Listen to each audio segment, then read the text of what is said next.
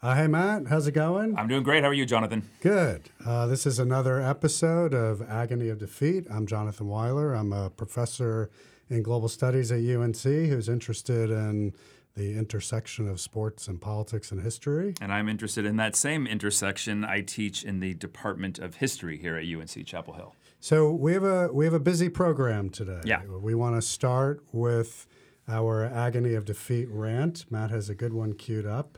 And then we're going to interview Victoria Jackson, who's a former UNC track athlete, and she's now a professor at Arizona State University. And she wrote an article earlier this year for the LA Times called "Take It from a Former Division I Athlete. College Sports Are Like Jim Crow." The article got a lot of attention. And Victoria is just an incredibly smart and thoughtful critic and historian of sports, including collegiate sports. So we're looking forward to talking to her. And then we're going to wrap up with a quick review upon further review of our rant from last time. A post-mortem on Larry Fedora, and we will officially welcome Mac Brown to the University of North. Welcome him back to the University of North UNC Carolina. Chapel Hill. So a busy program ahead of us. Okay, so one of our weekly features or bi-weekly features, whenever we podcast, what do we do? Every other week? Yeah. Whatever it is, we'll see. Is that one of us is going to rant about something. And so far, it's just been me ranting. I think I was ranting. I'm just mad as hell, and I'm not going to take it anymore. Although I joined in full-throatedly with the last rant. Well, so I ranted about Facebook, I think, and then I ranted about Larry Fedora, who then within a week was fired, which, I take full responsibility for, claim. I'll take all of the glory. Actually, no, I'm sort of troubled by his firing. We can talk about that in just a second. But my rant this week, and you're going to rant next time, without a doubt. People are going to think that I'm a downer. No, I have a rant all queued up and ready to go. But my rant this week actually has to do with international soccer. Football, as they say everywhere else, except for here. FIFA just had their award ceremony a couple of days ago. And one of the things that FIFA does is they give out the Player of the Year award. And this year is the brilliant Croatian midfielder Luka Modric, who also plays for Real Madrid, and he led his team all the way to the final in the World Cup in Russia this summer.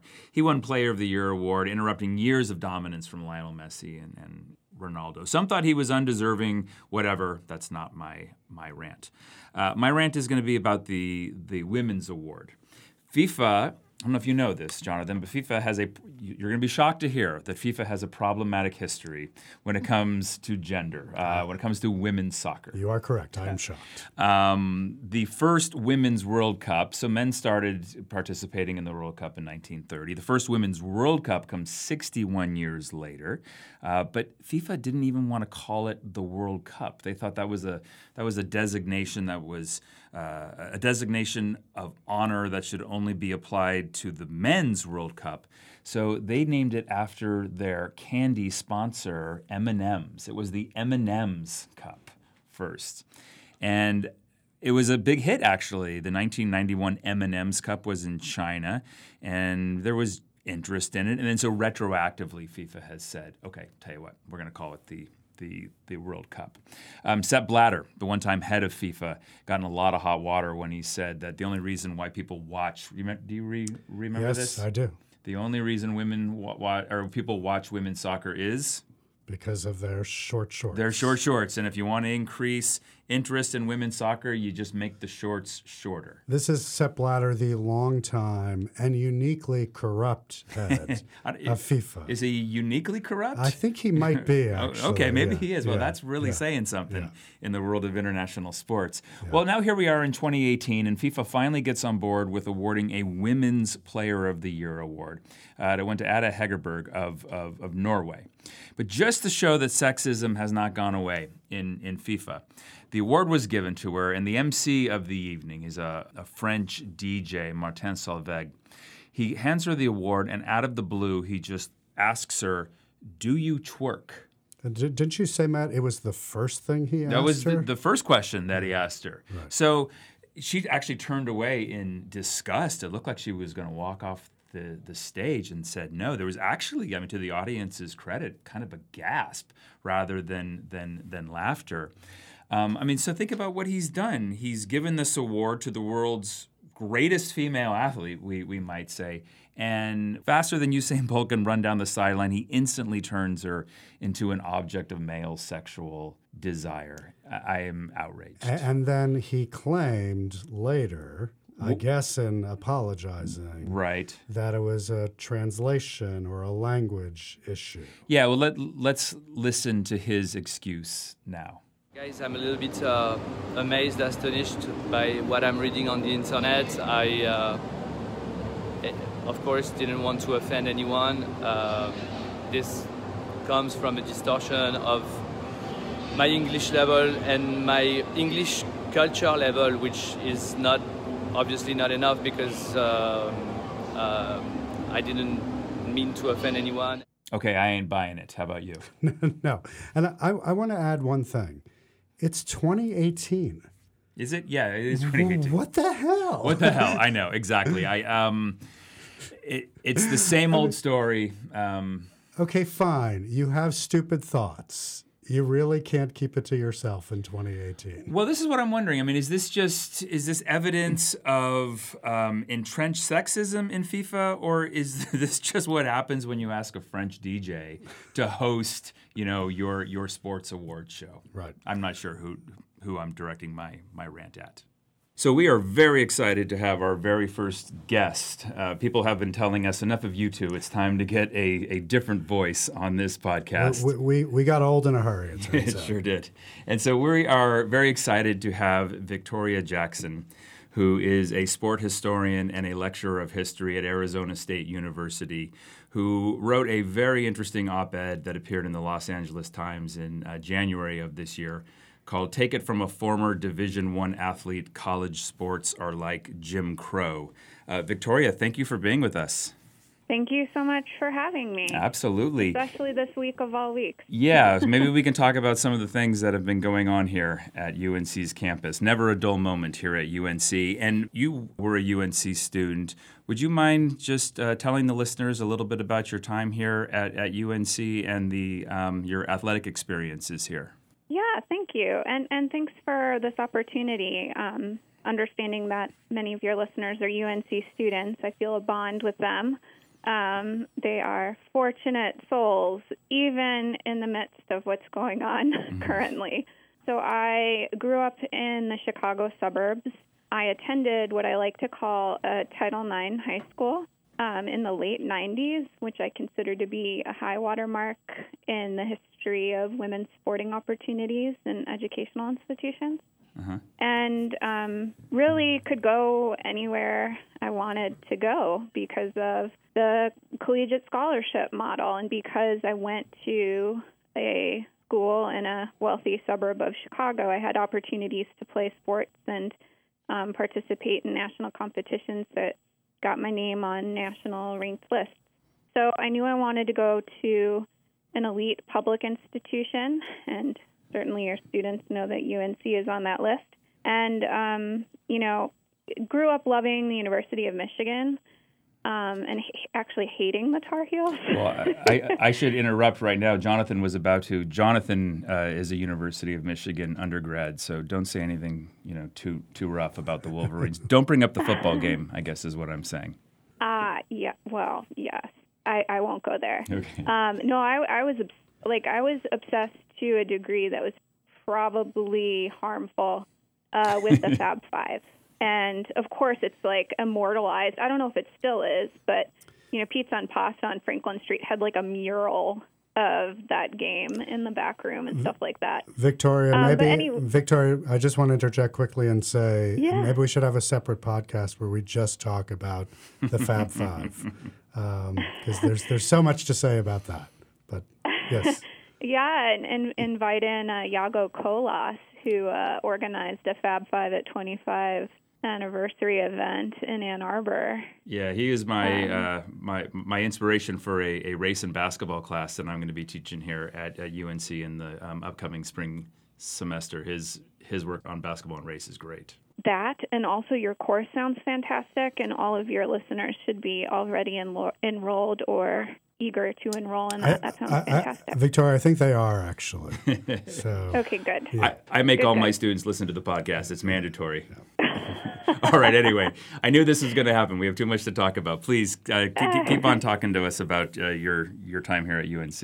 Yeah. So idyllic experience. I got to participate in sports. I got to study. I fell in love with history at UNC. I was actually a math person originally, and took a class with Mike Green, the late Mike Green, and just he blew my socks off. Like the way he told stories, the way he presented and organized his lectures around big ideas it mesmerized me. And so I switched my major, became a Theta Purdue and Mike Green groupie. Wonderful. Wrote my honors thesis with them. And, I could do all of that, first of all, because my college was free. And I didn't have to worry about working or anything like that. And second, because I only competed for UNC for my freshman and sophomore years before going on a medical release. Well, I don't think we've even talked about your sport and what you did here at UNC as an athlete. Cross country, indoor track, and outdoor track. The sport that is always in season. Right. The sport that often has athletes counted multiple times for Title IX compliance, too. Oh, that's interesting. So you'd be counted 3 times. Mm-hmm. Interesting. Okay. Yes. But, and when I went on the medical release, my school was still paid for by athletics. And, because of that, I had eligibility to compete in graduate school. And, we hear these horror stories about students being held hostage by their first schools when they try to transfer. And not only was my process super easy to get my 5th year of eligibility to compete at Arizona State, super easy to petition and get a 6th year, too. Yeah. So all these horror stories that we hear, not the case for me, in part because I was participating in a sport that, let's face it, nobody really cares about. And also doesn't, it's not a revenue-generating sport, so there's no incentive to prevent me from going elsewhere to a certain degree. And then was it at Arizona State where you would say you had your high water mark as a competitive collegiate athlete? Yes, absolutely. You can brag a little bit, Victoria. What made me successful was that the program was so strong. This sounds so naive in retrospect, but I had no idea the cross country and track programs at Arizona State were so good. I came here to work with Peter Iverson in Native American history, and then finding out the team was good was icing on the cake. And fortunately, Peter Iverson was very supportive of my interest to continue to compete as a collegiate athlete, and the team was really supportive too. I often didn't run with my teammates and just got in runs on my own because I was so busy with coursework and also TA responsibilities. But our team, we trophied at nationals, at NCAA nationals, which you finish in the top 4, you get a trophy. We finished in the top 4 in all 3 seasons, cross country, indoors, and outdoors, my second year, which was only the second time in history a women's program had done that at the time. Great. And then riding that wave, when you're on a team that's elite and excellent and successful, it really does help individuals up their game. And so I rode that wave and tapped into the energy of our program and won a national title in the 10,000. Awesome. 10,000 meters. What was your time? 32:54. Yeah, you remembered it. I was positive you would know. Yeah. That's What's awesome. funny, actually, is a Blue Devil finished second, and she's a friend, and she's married to former Tar Heel, Clara Horowitz-Peterson. And so that was kind of nice to have a Dookie finish second. But not only did she finish second to me outdoors, she finished second to my ASU teammate indoors in the 5,000. And she was clearly frustrated that's by great. the two of us. Yeah. So, Victoria, we're interested to know, because it does sound like in many ways you had a great athletic experience as a collegian, undergraduate and graduate. At what point, was there a moment, or what point did you start to think more critically about the enterprise, collegiate athletics? That's a great question. I should have known sooner based on the type of scholarship I was tapping into. But I think part of it, too, is when you're in the system, you really, you bleed Carolina blue. I joke that, you drink the amateurism Kool-Aid. Mm-hmm. And part of what, makes us successful in sport is true, is eliminating distractions and focusing on the task at hand. And, there is no space for critical thinking to a certain degree in intercollegiate athletics, because any sort of, negative thinking takes away from the project of being excellent. You've got to be positive all the time. You've got to be, part of this effort. And so my scholarship, I was very much focused on Indigenous history and African American history, and within that, education and privilege and power and opportunity and exploitation and structural racism and all of these things that were kind of right in front of me. And it took a while for me to connect the dots. Part of it too is the power of the expanding opportunity for women in sport narrative project. Mm-hmm. Those who work on Title IX and study Title IX or work in women's sports, it's very easy to see the ways in which, there isn't equity. This is still an ongoing project. But, in this industrial scheme within intercollegiate athletics, it's one part of this bigger puzzle piece, which is a very exploitative relationship between the revenue sports and the non-revenue sports. So it took me years of study and contemplation and reflection on my own experience and reading the literature and thinking about the world around me to get to the point where, I assert that this big idea for the first time publicly in that LA Times piece, that it's Black athlete labor that's subsidizing white athlete privilege. Yeah, that there's a relationship going on here in college sports that we're neglecting. Those who are critical of big-time college sports often look to the coaches, multi-million-dollar salaries, the administrators, the facilities, all of this stuff. But rarely do we look at this connection between the students who are playing revenue sports and the students who are playing non-revenue sports, and their backgrounds and their identities, and also their educational opportunities and outcomes, which are also bifurcated, and it absolutely correlates with race. If anything, it's just another way to show the failure residential and educational desegregation in the United States. It's a story of 20th and 21st century America. Well, as a historian, I'm grinning because one of the things you just did is really make a case for the power of history and the importance of understanding history. And obviously, there's this really kind of rich tension in the United States between the pursuit of civil rights for African Americans and civil rights for women. And it's a tension that we saw in the abolitionist movement and in the civil rights movement. And what I think is so smart about your piece, and so I'm going to summarize it, and you tell me if you think that I'm getting it right here, is that essentially your athletic opportunities have been paid for, and they've been paid for by the labors of the revenue athletes. And a little more specifically, if you look at the numbers, if you look at the percentages, your athletic opportunities and your educational opportunities were paid for by African American athletes. Yep. That is correct. And so let me ask you a question about your title. You use the term Jim Crow. Division I, college sports are like Jim Crow. Was it easy to come up with that analogy? Was that an obvious analogy for you? Was it one that, I guess what I'm asking is this. I would imagine there were a lot of reactions to this essay. And I would imagine that one of the reactions were people, at least I hope, who applauded you for illuminating this very important issue.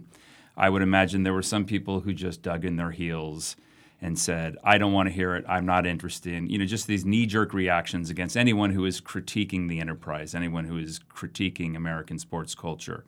But then I was wondering if a conversation ensued about your use of the term Jim Crow, and if anyone found it problematic in any way. And Victoria, just to follow up on that very quickly for you to respond, that folks may have thought that the underlying arguments you were making were valid, but that the characterization of the totality of these relationships you're describing as Jim Crow, some would have found as offensive, as they do sometimes when people analogize college athletics to slavery, because of some of the obvious ways that they're not alike.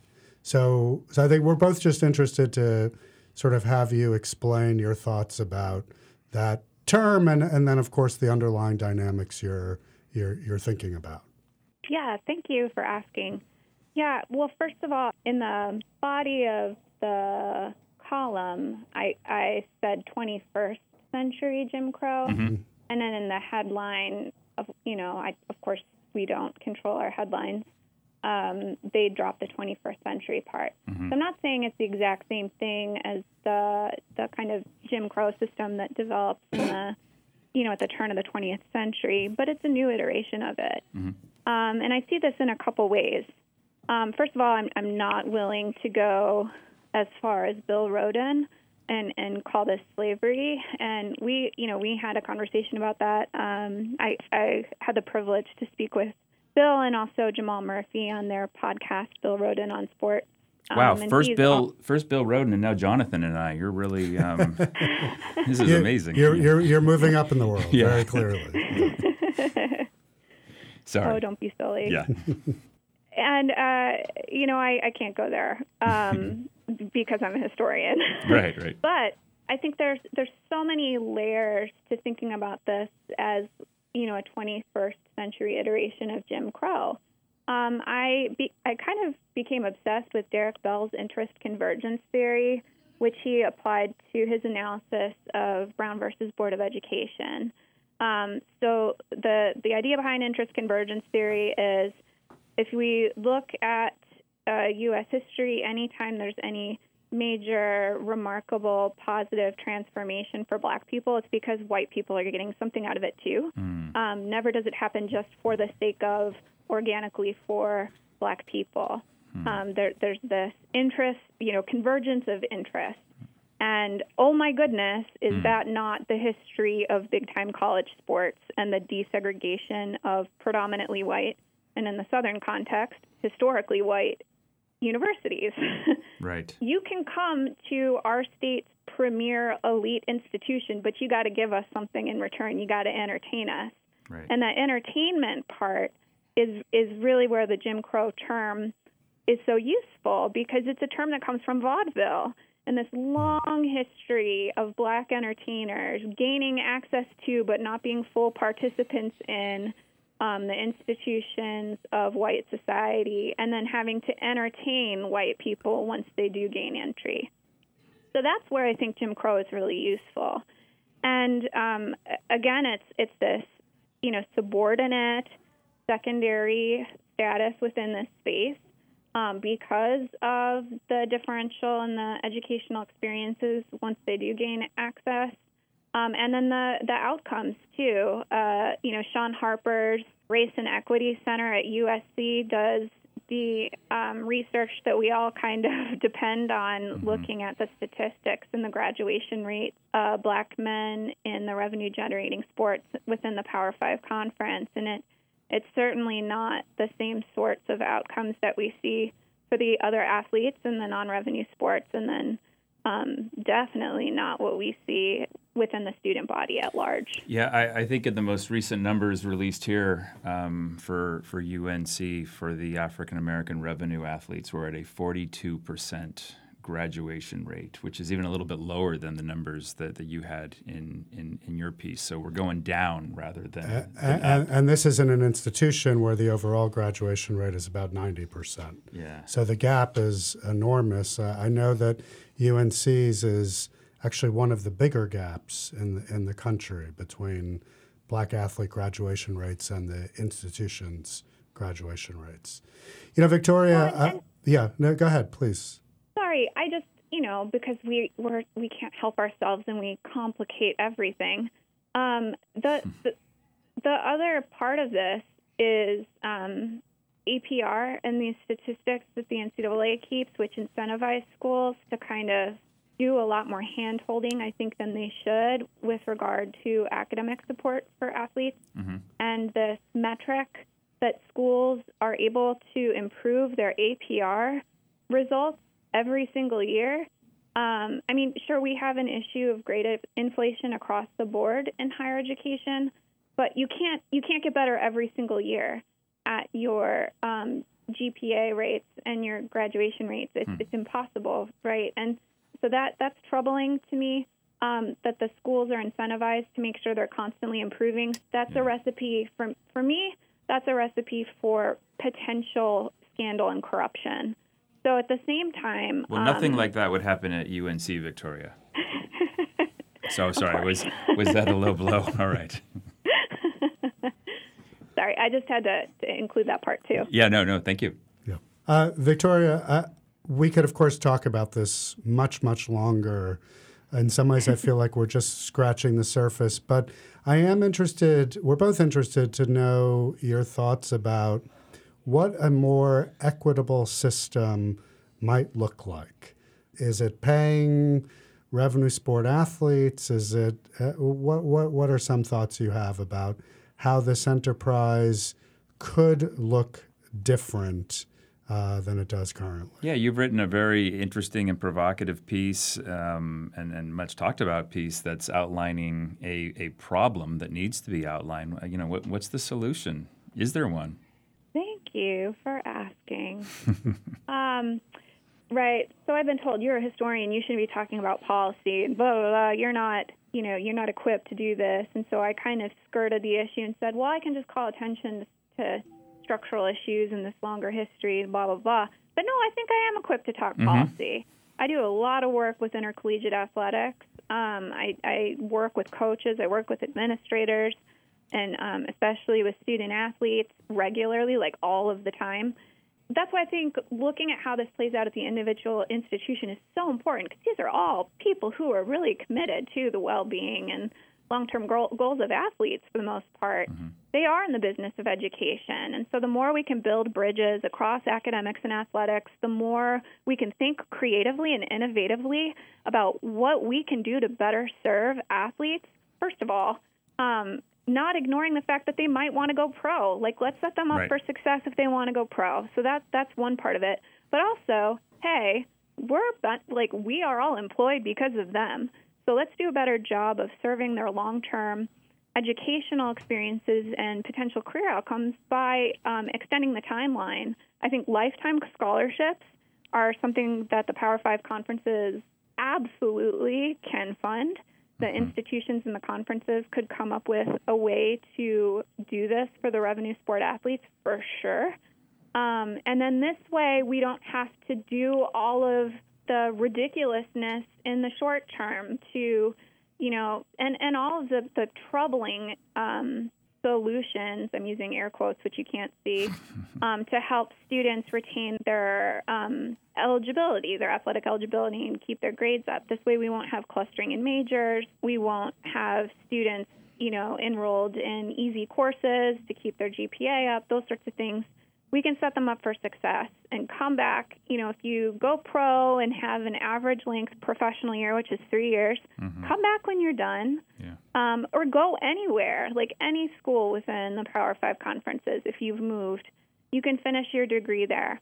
So that is one thing I think we can do right away. Another thing we can do right away is allow students to share in the profits off their name, images, and likenesses.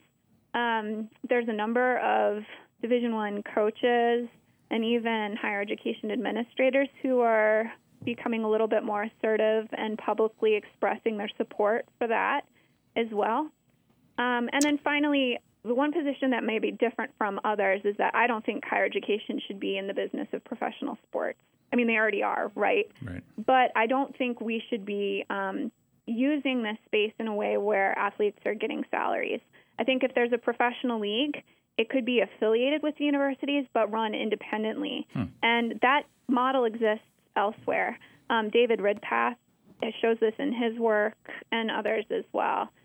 In Mexico, the UNAM Pumas are affiliated with UNAM, but they're a professional club that's independent of the university for the most part. So, and, you know, at the end of the day, if you're a Michigan Wolverines fan and you're an Ohio State Buckeyes fan and those are pro teams affiliated with the schools, is it really going to make a difference to your fandom at the end of the day? I really don't think it is. So I see a two-tier system in development where we have professionalized programs affiliated with universities and then a scholastic model of sport operating for the students enrolled at those universities.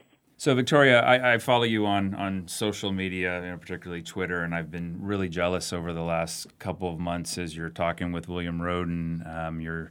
You're going to conferences here and there. But I was never more jealous when you were sending pictures from Mexico City. You went down there for the 50th anniversary of those momentous games, and you had a picture looked like at the track with John Carlos and Wyoming Attias.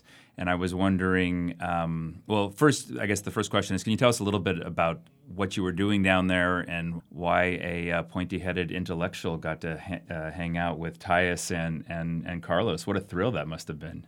Oh, no, that's right. You used to run, too, so you're not just an intellectual. I know. I was like, which part of me should be freaking out more, the history nerd part or the track nerd part? Yeah. I was like overwhelmed by, oh, my gosh. Yeah, it was incredible.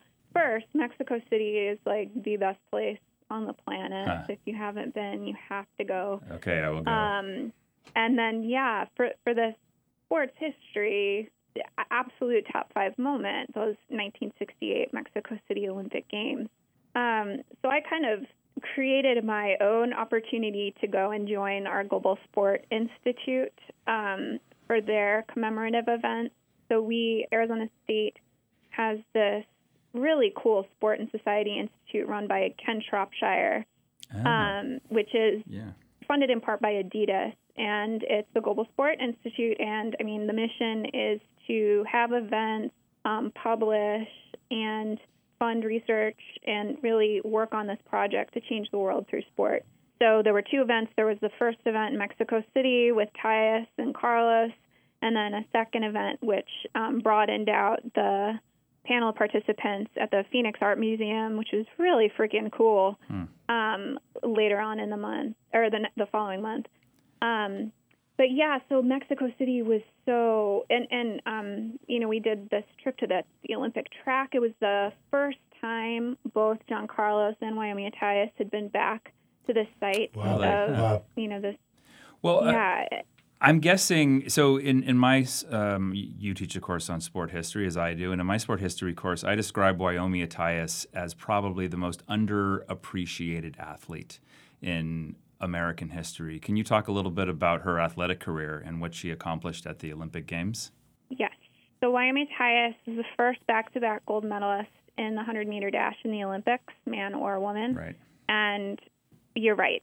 Does not, like, people don't, we should all know her name. She should be a household name. She is not, because she is a black woman in the Jim Crow South in the 1960s. Yeah, one of the Tennessee State Tiger Bells.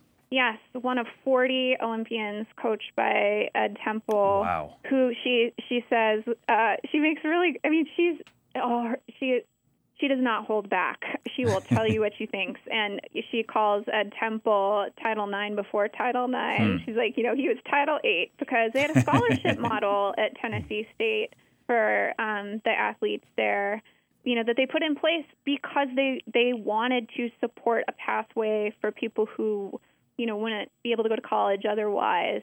Somebody like Wyoming Attias, who probably wouldn't have gone to college if, you know, she wasn't a track athlete. And she, like, the personality she had, too. It's not just the stats, it's the personality she brought to the track. She was dancing on starting lines 50 years before Usain Bolt. Right. You know, she had a party in those blocks and used this, like, positive energy to dominate her competition. And she's the one who, if I'm has not... been very outspoken about how the OPHR did not do hardly anything to see if the women wanted to participate in the protest. That's exactly what I was going to ask you, right?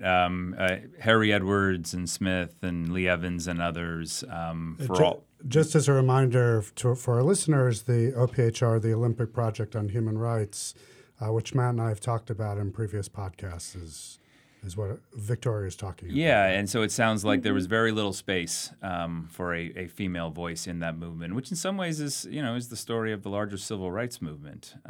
Boy, it must have been such a treat to actually hear that voice and meet her. Absolutely, and it's the history of athlete activism too. Right. We have this. You're not doing it right if you're keeping women out of the narrative of athlete activism all along. It's not that they've just recently joined as well. It's from the beginning, women have been the foundation of athlete activism and participated along the way. It's just their stories haven't been told. The first person to protest during the playing of the national anthem was Rose Robinson, a high jumper in 1959. Black women should be integral to our understanding of athlete activism and the way we construct narratives. We hold so much responsibility and power as scholars to do this the right way, and we're not doing it the right way if women are an afterthought, which they still are. Yeah, great. Victoria, thank you so much. So Victoria Jackson is a sport historian and a lecturer of history at Arizona State University. If you have not read it, check out her LA Times op-ed. Take it from a former Division I athlete. College sports are like, and we'll put it in parentheses, 21st century Jim Crow. Victoria, thank you so much for talking to us today. Yeah, Victoria, this was awesome. Thank you. Thank you so much. It was a blast. Have a great day. You too. So thanks again to Victoria. That was a fantastic that was interview. awesome. She's remarkable. So we want to close the show this week with our After Further Review segment. As we mentioned at the top, as a reminder, Matt ranted last time. And again, I want to credit myself for having full-throatedly joined in the rant about Larry Fedora, the now former UNC football coach. So we want to provide a brief coda to Fedora's career here. Yeah, codas. One of them certainly is, as a member of this university, the fact that he is now getting $12 million not to coach football. John, what do you think? This is his buyout. This is his buyout. $12 million. Where do you think that money comes from? And I'm actually asking. I mean, does the athletic director, Bubba Cunningham, find someone who says, I'll give you $12 million just to fire him, or does it come from us? Right. So it's certainly not going to be from a donation.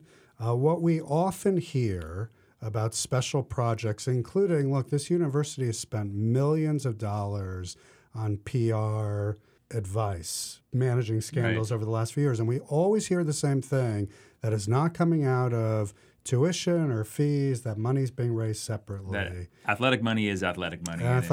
And I'm skeptical. Yeah. That may be true in some formal accounting sense, but as they like to say in economics, money is fungible. Right. And if it's being spent in one context, it's not being spent in another context.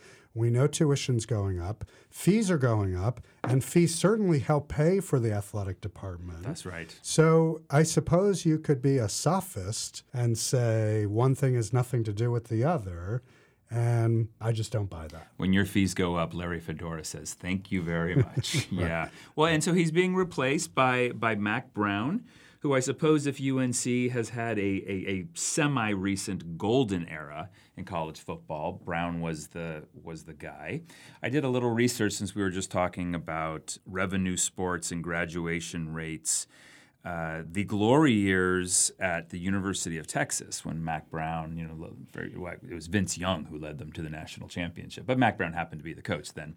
The graduation rate for the University of Texas football team in those years, 2004 to 2007, was 71%. Are you hopeful that he'll achieve something similar here at UNC? Yes. Well, as we talked about earlier today, we have a long way to go on that front. Right. We are not at 71%. I don't think that Mack Brown was hired primarily to address that issue.